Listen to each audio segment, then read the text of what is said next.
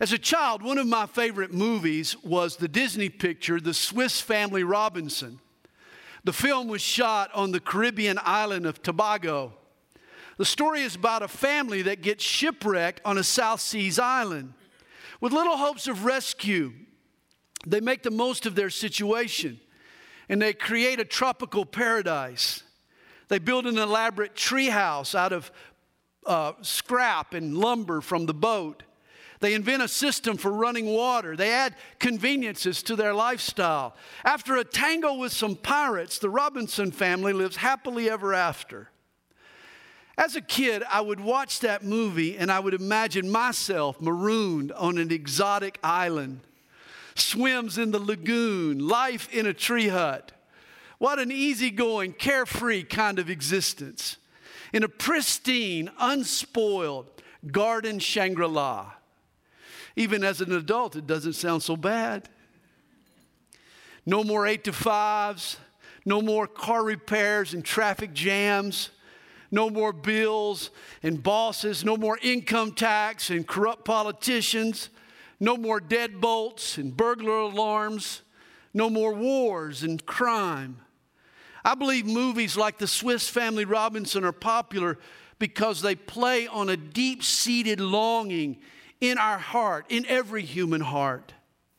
C.S. Lewis once observed, "If I find in myself a desire which no experience in this world can satisfy, the most probable explanation is I was made for another world."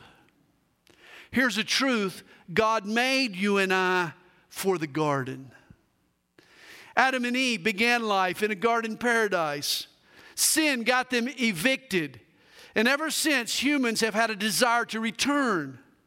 Whether we realize it or not, we long for the garden. And all that we do is in an attempt to get back there.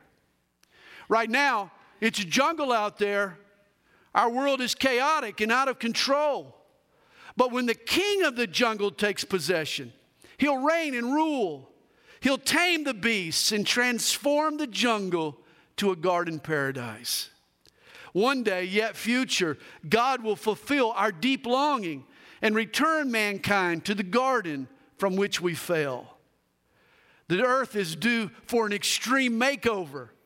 God will repair the damage caused by sin and its judgment, and He'll restore this fallen planet to the paradise He intended.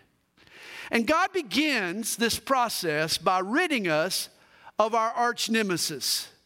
John writes in chapter 20, "Then I saw an angel coming down from heaven, having the key to the bottomless pit and a great chain in his hand. He laid hold of the dragon, that serpent of old, who is the devil and Satan, and bound him for 1,000 years. And he cast him into the bottomless pit and shut him up and set a seal on him so that he should deceive the nations no more till the 1,000 years were finished." At the end of chapter 19, John is near Jerusalem. We talked about this last time. He's providing us play-by-play for the mother of all battles.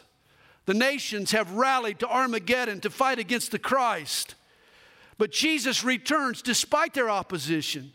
With His breath and with His brightness, He kills all of His enemies.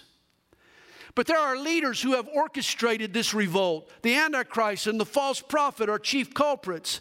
They've ordered the execution of everyone who worships Jesus and refuses their mark.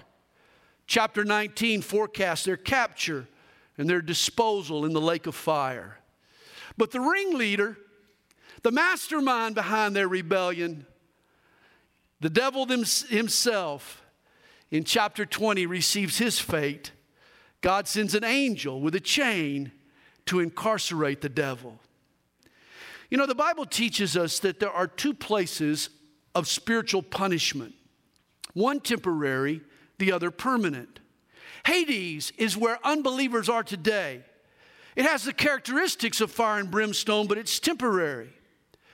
Whereas the lake of fire is eternal. And according to verse 14, in the end, Hades will be cast into the lake of fire.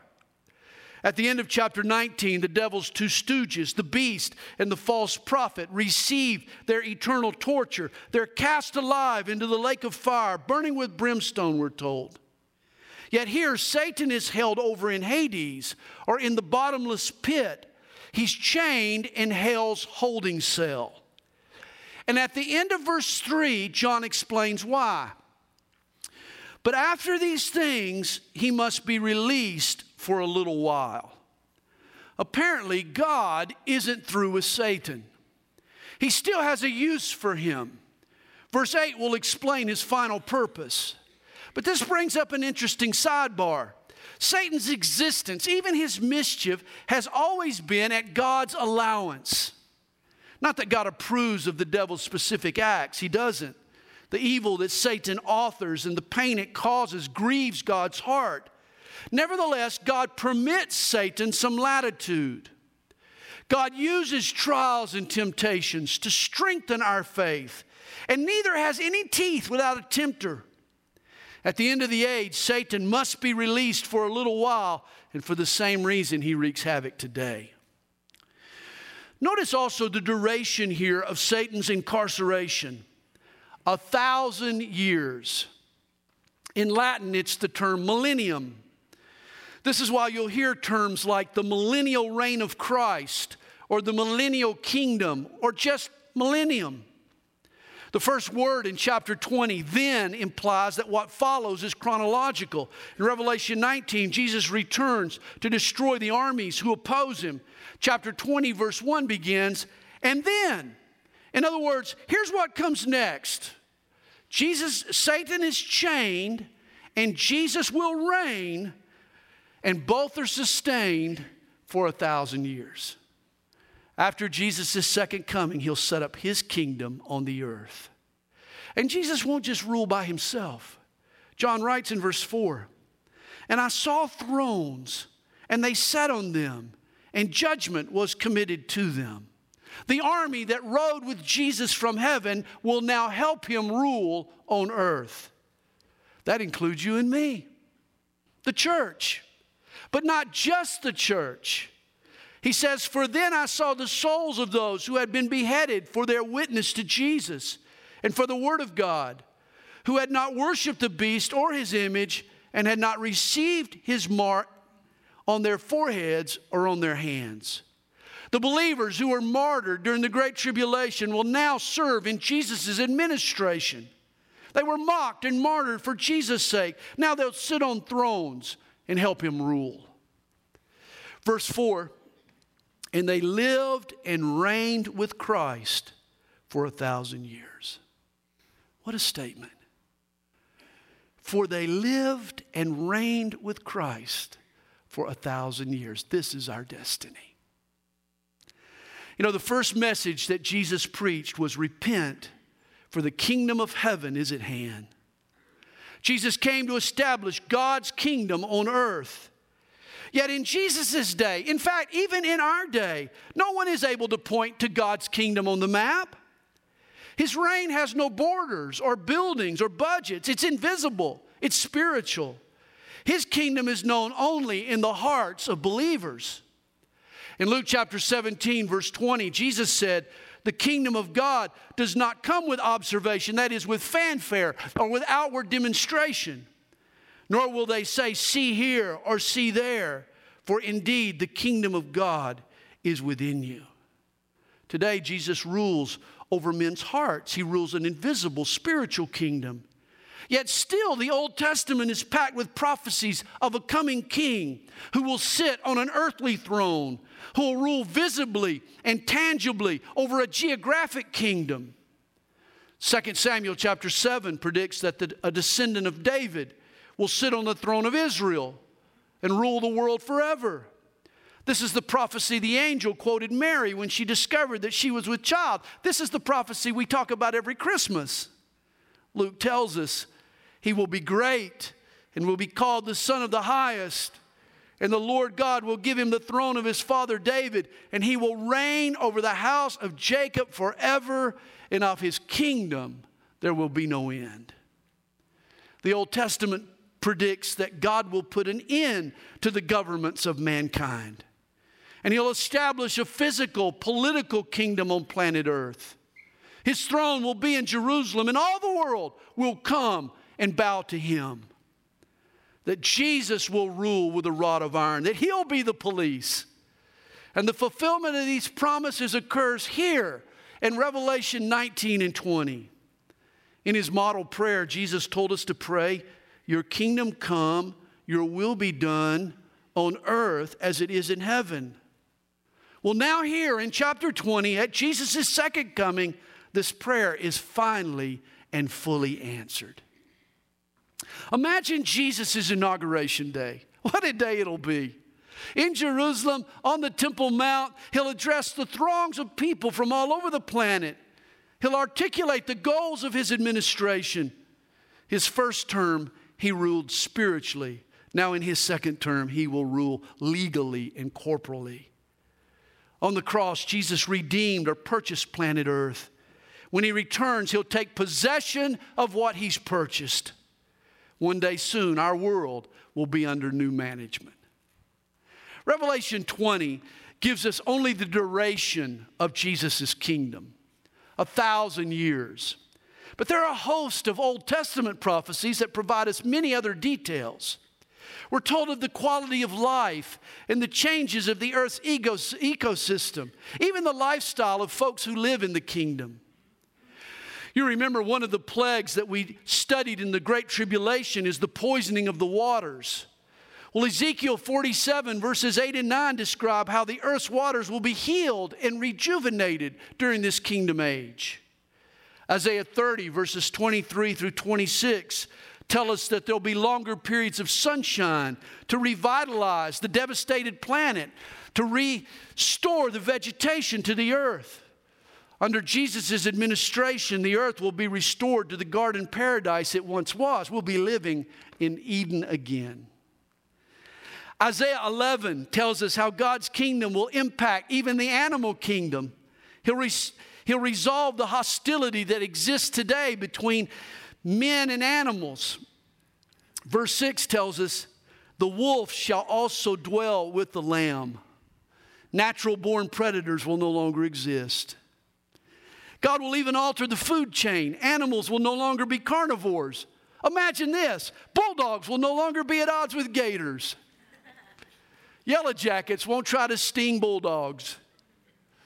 Isaiah 11 tells us that God will remove the fear that today protects humans from animals, and vice versa.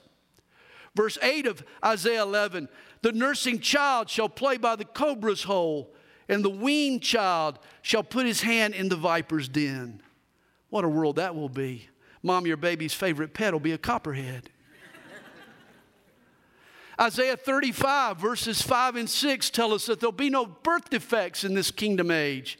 No Down syndrome or cleft palates or spina bifida. Isaiah 65 verse 20 comments on longer lifespans for people on the earth. A man 100 years old will be considered a child. You know, the Bible tells us that before Noah's flood, men lived to old ages, 600, 700, 900 years old. The phenomena of aging is a mystery to us. We really don't know what triggers the aging process. Whatever it is, Jesus will lift it in the kingdom age. In Romans chapter 8, we're told that today creation groans as it awaits its redemption. You remember Julie Andrews once sang, "The hills are alive with the sound of music." But they're playing in a minor key. Creation is groaning over man's fall. When mankind sinned, he threw a wrench into the gears of life. A capriciousness appeared in nature. Today, the gentle rains that water your lawn can also flood a city. The breeze that lifts a kite off the ground can splinter a house. After the fall, twisters and hurricanes went on a crime spree, random acts of violence. Nature went nuts. Today, Mother Nature has a terrible case of PMS. In a fallen world, nature is now a mixture of both beauty and brutality. Every time I hear a tree creak or a dog howl, I wonder if they're not expressing the angst they feel over the conditions they're forced to endure in a fallen world. And yet one day the curse of sin will be lifted. When Jesus reigns over planet Earth, the natural order will be restored to its former and perfect and peaceful state. Everything that sin has touched, Jesus intends to restore. And yet the greatest benefit of living in the kingdom age will be the unlimited access we'll have to Jesus. Isaiah 2 verses 2 and 4 describe how people will flow to the King there in Jerusalem. And Jesus will teach us his ways. Verse 4 tells us, they shall beat their swords into plowshares and their spears into pruning hooks. Nation shall not lift up sword against nation, neither shall they learn war anymore. What a day. Under the influence of King Jesus, this war-torn world will finally know peace. And peace won't just be on a global scale. It'll be local as well. In the millennial, there'll be no deadbolts or security alarms. Crime will be reduced to a minimum. For there'll be no Satan. He'll be chained for 1,000 years. Jesus will enforce what's right and punish what's evil. And realize during the millennial kingdom of Christ, a strange mixture of people will occupy planet Earth. Mortal men will be living alongside resurrected believers. There'll be humans who survive the Great Tribulation. People will then be born in the millennium. Folks will continue to marry and give birth with improved conditions and longer lifespans. A population explosion will occur. These survivors and their offspring will retain a sin nature. And even without the devil's influence, from time to time, they'll need to be corrected. And they'll be saved the same way we are, by grace through faith. But along with the earth's population of mortals, the church, along with the Old Testament saints and the tribulation believers, will also live on planet Earth. After we descend with Jesus at his second coming, we'll hang out and help him rule. 2 Timothy chapter 2 verse 12 tells us, if we endure, we shall also reign with him. How about this promise? 1 Corinthians 6 verse 2 asks, do you not know that the saints will judge the world? And the implication is, we will. Think of the lessons we'll be able to teach mortals in the kingdom age. Through the things we've experienced, through our trials and tears and heartaches, we've learned the effects of sin. We've learned the importance of faith. We've put together quite a resume. And when people living in God's kingdom need to be reminded of why it's wise to obey the Lord, we'll have firsthand knowledge that we can share of our experiences. Remember what Jesus said to the faithful servant in Luke chapter 19? He said, well done, good servant, because you were faithful in a very little, have authority over 10 cities. Imagine this. Authority and government in God's kingdom are one of the rewards we'll receive for our current faithfulness. I don't know if I've ever told you, but one of the reasons I'm serving the Lord today, the best that I can, is I'm hoping to get a few tropical islands assigned to me in the kingdom age. In the millennial kingdom, we'll live among the mortals on earth. But according to 1 Corinthians 15, by this point, we'll have immortal, incorruptible bodies. At the rapture, we'll receive our resurrected bodies. I can't wait. I'm 62 and my body's breaking down a little bit these days. My back hurts and my knees start aching when I'm playing golf. And I got some aches and pains. One day, I'm going to have a resurrected body, a perfect body. Our bodies will have the same capacities Jesus had after his resurrection. Recall how he would pop in and out on his disciples. His body wasn't confined materially or spatially. He could dematerialize and reappear. The disciples thought he was a ghost until they saw him eat and they touched him and they felt the scars of his crucifixion. And you and I will have the same type of resurrected body. I like to say we'll travel at the speed of want, desire to go to Hawaii for the day, and boom, there you are. As we talk about this future kingdom, you should know that not all Bible teachers agree with its literalness. Some Christians teach an amillennialism, that is, no millennium. Amillennialism assumes that the 1,000-year reign of Christ is merely symbolic of the church, that one day Jesus will return and just wrap things up in one act. Other people advocate postmillennialism, that Jesus returns only after mankind brings about a golden age on earth. And the job of the church today is to create a utopian society that will usher in the second coming of Jesus. One current form of postmillennialism is called kingdom now theology. Rather than expect Jesus to return, Christians should take over all the earthly institutions now. The goal should be to Christianize society and government, create a political, social kingdom right here and now. This was the mistake first century Jews made when they tried to fashion Jesus into a political Messiah. He refused to cooperate then, and he refuses to cooperate now. His earthly kingdom is still future.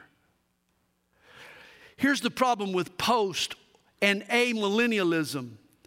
If the church is God's kingdom and we're currently in the 1,000-year reign of Christ, well, then why isn't Satan bound?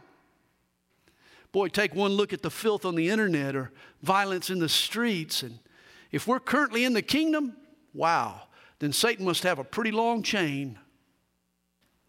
For me, amillennialism and postmillennialism fall flat on two counts. First, they put too much emphasis on the work and wisdom of mankind. If humans can solve a particular dilemma facing the planet, then we should. But ultimately, the answers for the questions we're facing are found in God, not in our wisdom. And second, both schools of interpretation take the unfulfilled promises that God has made to Israel and apply them to the church. This denies the Bible's literalness. God has made Old Testament promises to Israel that are actual and factual, and they will come about in real time. God still has work to do among his people Israel, and we'll see it come to pass in the kingdom age. This is why I am a premillennialist. I believe the Bible teaches that Jesus will literally and physically return to planet Earth. He'll usher in God's glorious kingdom all by himself. He'll reign for 1,000 years, restore all that sin has damaged, and in the process fulfill every single promise that God has made to the nation Israel. Come, Lord Jesus. Back to our text, John writes in verse 5, he says, "But the rest of the dead did not live again until the 1,000 years were finished." This is the first resurrection. In John 5, Jesus spoke of two resurrections. He said, "For the hour is coming in which all who are in the graves will hear his voice and come forth. Those who have done good to the resurrection of life, and those who have done evil to the resurrection of condemnation." Believers are raised to life. Unbelievers are raised to judgment. And both resurrections are found here in Revelation 20. What Jesus didn't mention in John 5 is that 1,000 years separates these two resurrections. What the Bible calls the first resurrection actually occurs in three waves. It began the first Easter. The New Testament calls our Lord Jesus the first fruits of the resurrection. That means Jesus was the first of the first to overcome death, never to die again. Then the church joins in this resurrection at the rapture, followed by the Old Testament believers and tribulation martyrs who join in at the end of the age. This is all the first resurrection. The second resurrection, that is, the rest of the dead, aren't resurrected until the 1,000 years ends.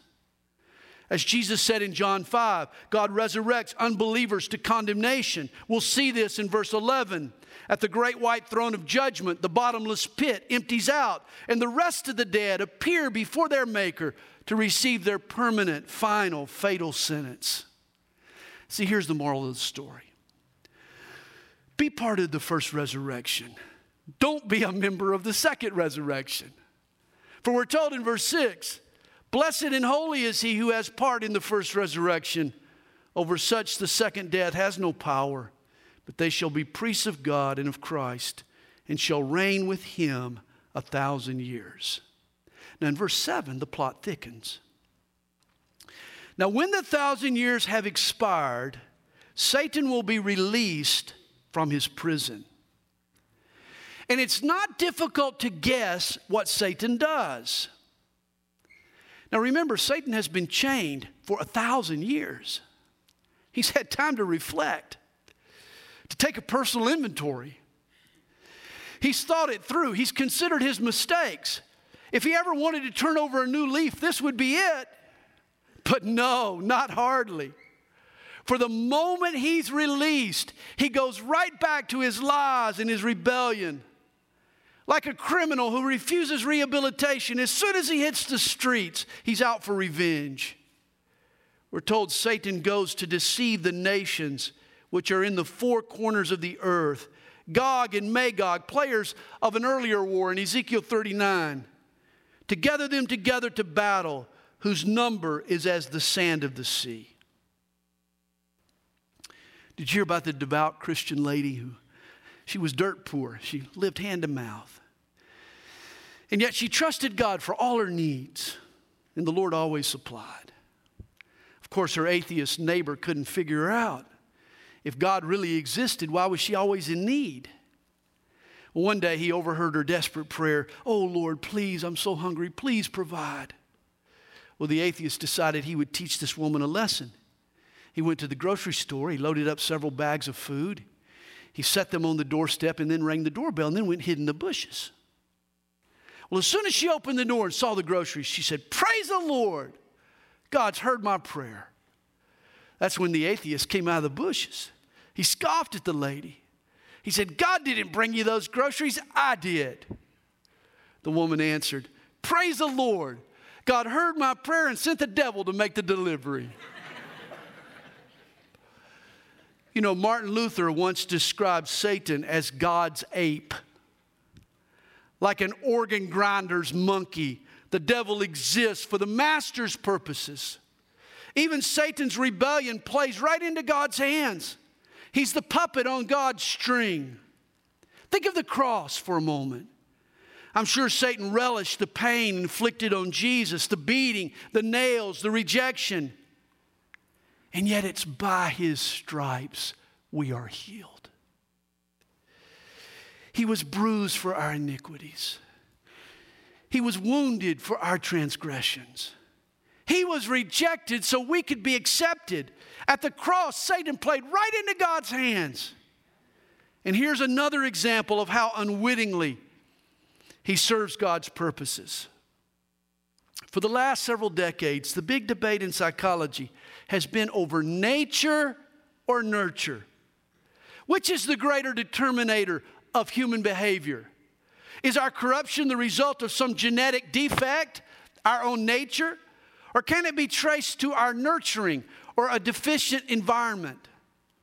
If my problem is me, I have nobody to blame but myself. But if it's my environment, then I can blame everyone and everybody. This is why our culture says nurture is more important. If I'm a sinner, then it's because I had bad parents, or because I grew up on the wrong side of the tracks, or I had a poor education, or evil friends, or I couldn't find a job. Excuses, excuses, excuses. But at the end of the 1,000 years, God steps into this debate. He ensures that no one walks off into an eternity in hell thinking that they have a legitimate excuse. For at this point, for 1,000 years, mankind has existed in a perfect environment. Jesus has occupied the throne. The world has been made brand new. Peace and prosperity, holiness and happiness reigns across the globe. Folks have been treated flawlessly. Yet people who populate the planet are still sinners at heart. Like men today, they're born with a sin nature. With Jesus on the throne, they've lived by his rules and they're better for it. but they've only conformed to an external standard. They haven't been transformed by the Holy Spirit. These people need to be born again. And no one realizes it until Satan is let loose for a short season. For all of a sudden, people have a choice. The devil tempts them. Oh, you know better than God. Oh, who needs God anyway? You can be your own God. The same kind of lies we are listening to today. But the people at the end of the kingdom age will hear it for the first time, and it'll strike a chord in their hearts. It'll inflame their rebellious nature, the nature that's been simmering inside. Even after 1,000 years in a perfect world, the human race will still rebel because it's in their nature to do so. And here God proves for all time that humans have sin in their heart. That the old adage is true. Sinning doesn't make you a sinner. You sin because you are a sinner. Selfishness and rebellion are embedded in human nature. What happens at the end of the millennium proves that at the heart of man's problem is the problem of the heart. Mankind is a rebel by nature.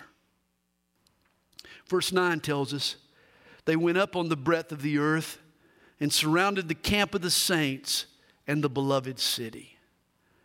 This flimsy coup that dares to lay siege to Jesus' capital city, this final insurrection. How dare anyone attack Jesus after he's been so good? And yet the revolt gets put down in short order. We're told fire came down from God out of heaven and devoured them. And now the instigator finally gets his due. Verse 10. The devil who deceived them was cast into the lake of fire and brimstone, where the beast and the false prophet are, and they will be tormented day and night forever and ever. You remember, Jesus said that the lake of fire wasn't made for man. It was never intended for human beings. It was created for Satan and his angels. And here Satan is sent to his ultimate destination.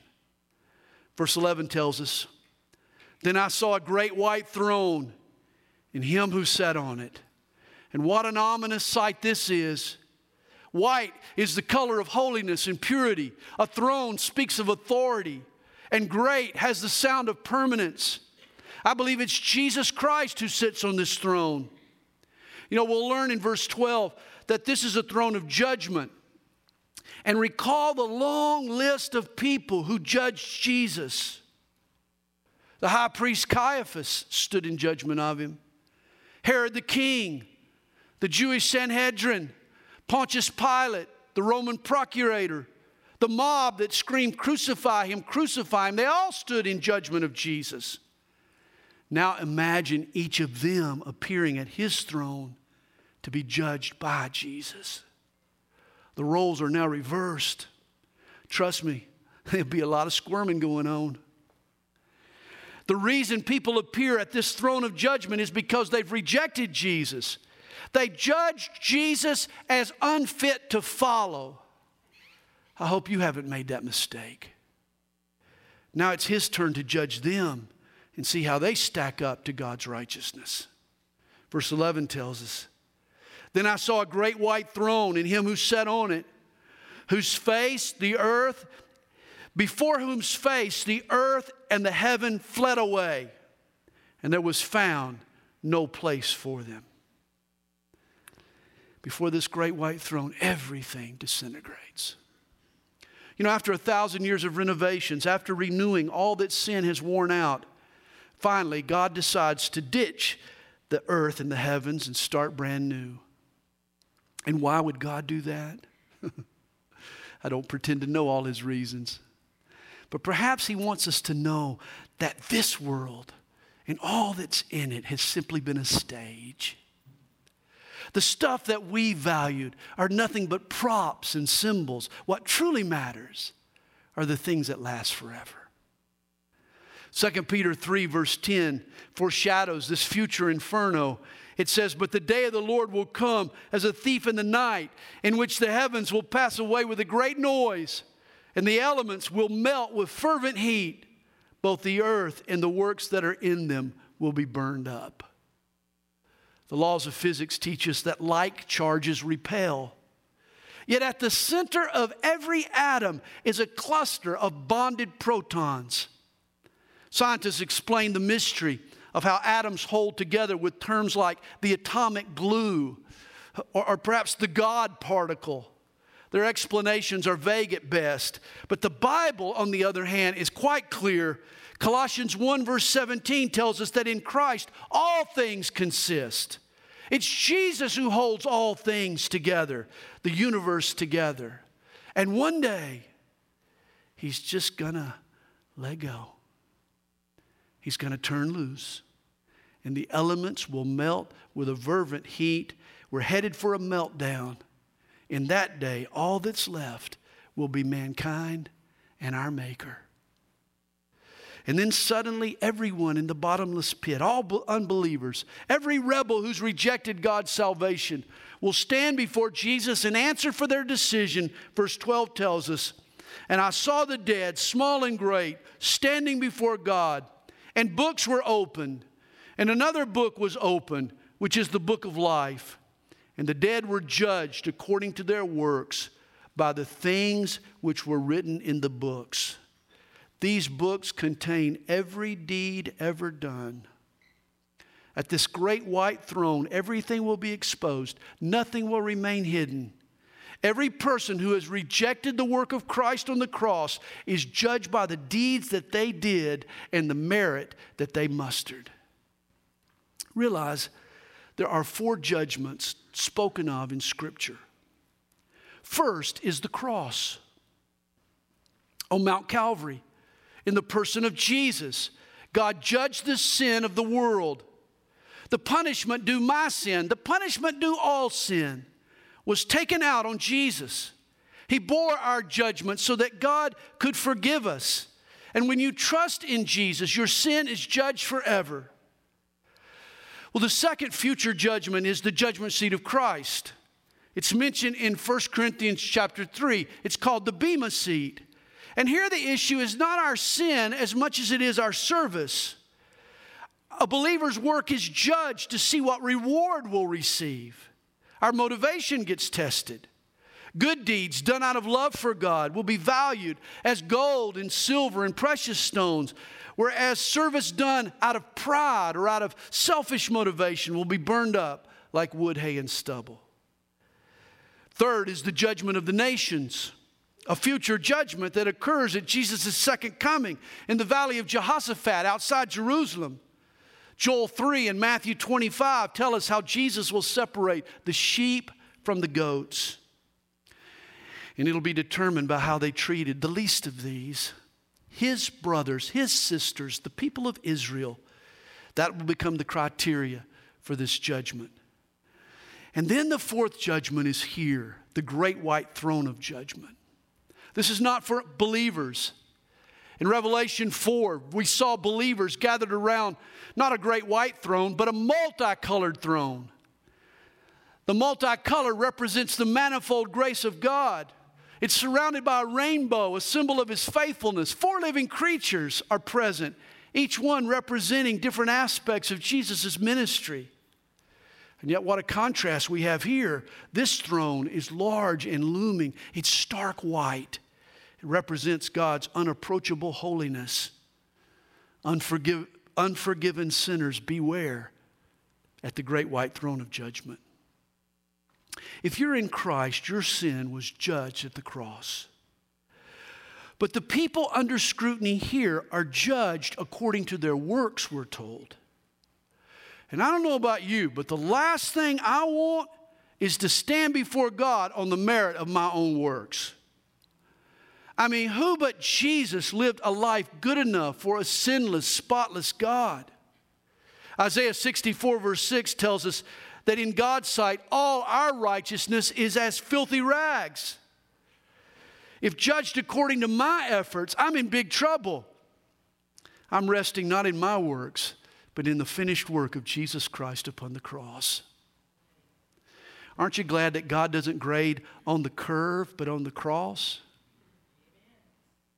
Verse 13 tells us, the sea gave up the dead who were in it, And death and Hades delivered up the dead who were in them, and they were judged, each one according to his works. Hades opens its hatches, and all the unbelieving dead are condemned before God. Nobody stands a chance here. Romans 3 verse 23 gives the verdict. For all have sinned and fallen short of the glory of God. Remember, Hades is a temporary holding. It's kind of like the county jail. You know, it's where the spirits of unbelievers are today. In Luke 16, the rich man suffers in the flames of Hades, but it's not his permanent punishment. Gehenna, or the lake of fire, is the supermax prison. The lake of fire is the final assignment. Once you've been found lacking at the great white throne, you're sent to the lake of fire. And despite popular lore, there are no keg parties at the lake of fire. There are no wild orgies. There are no beer buddies. They won't be there to welcome you at the lake of fire. Only fire and brimstone. Only scorching regret. And thus, verse 14, then death and Hades were cast into the lake of fire. This is the second death. See, physical death is the first death, but the lake, eternal damnation, is the second death. You know, there's an old saying, born once, die twice. Born twice, die once. Come to Jesus, be born again, and you'll face only physical death. The first death is not the one to fear. The second death is the lake of fire. And then chapter 20 closes. And anyone not found written in the book of life was cast into the lake of fire. And here is the most pressing question you'll ever be asked. Is your name written in the book of life? Is it? Is your name written in the book of life? You need to ask yourself that question. Are you trusting in Jesus?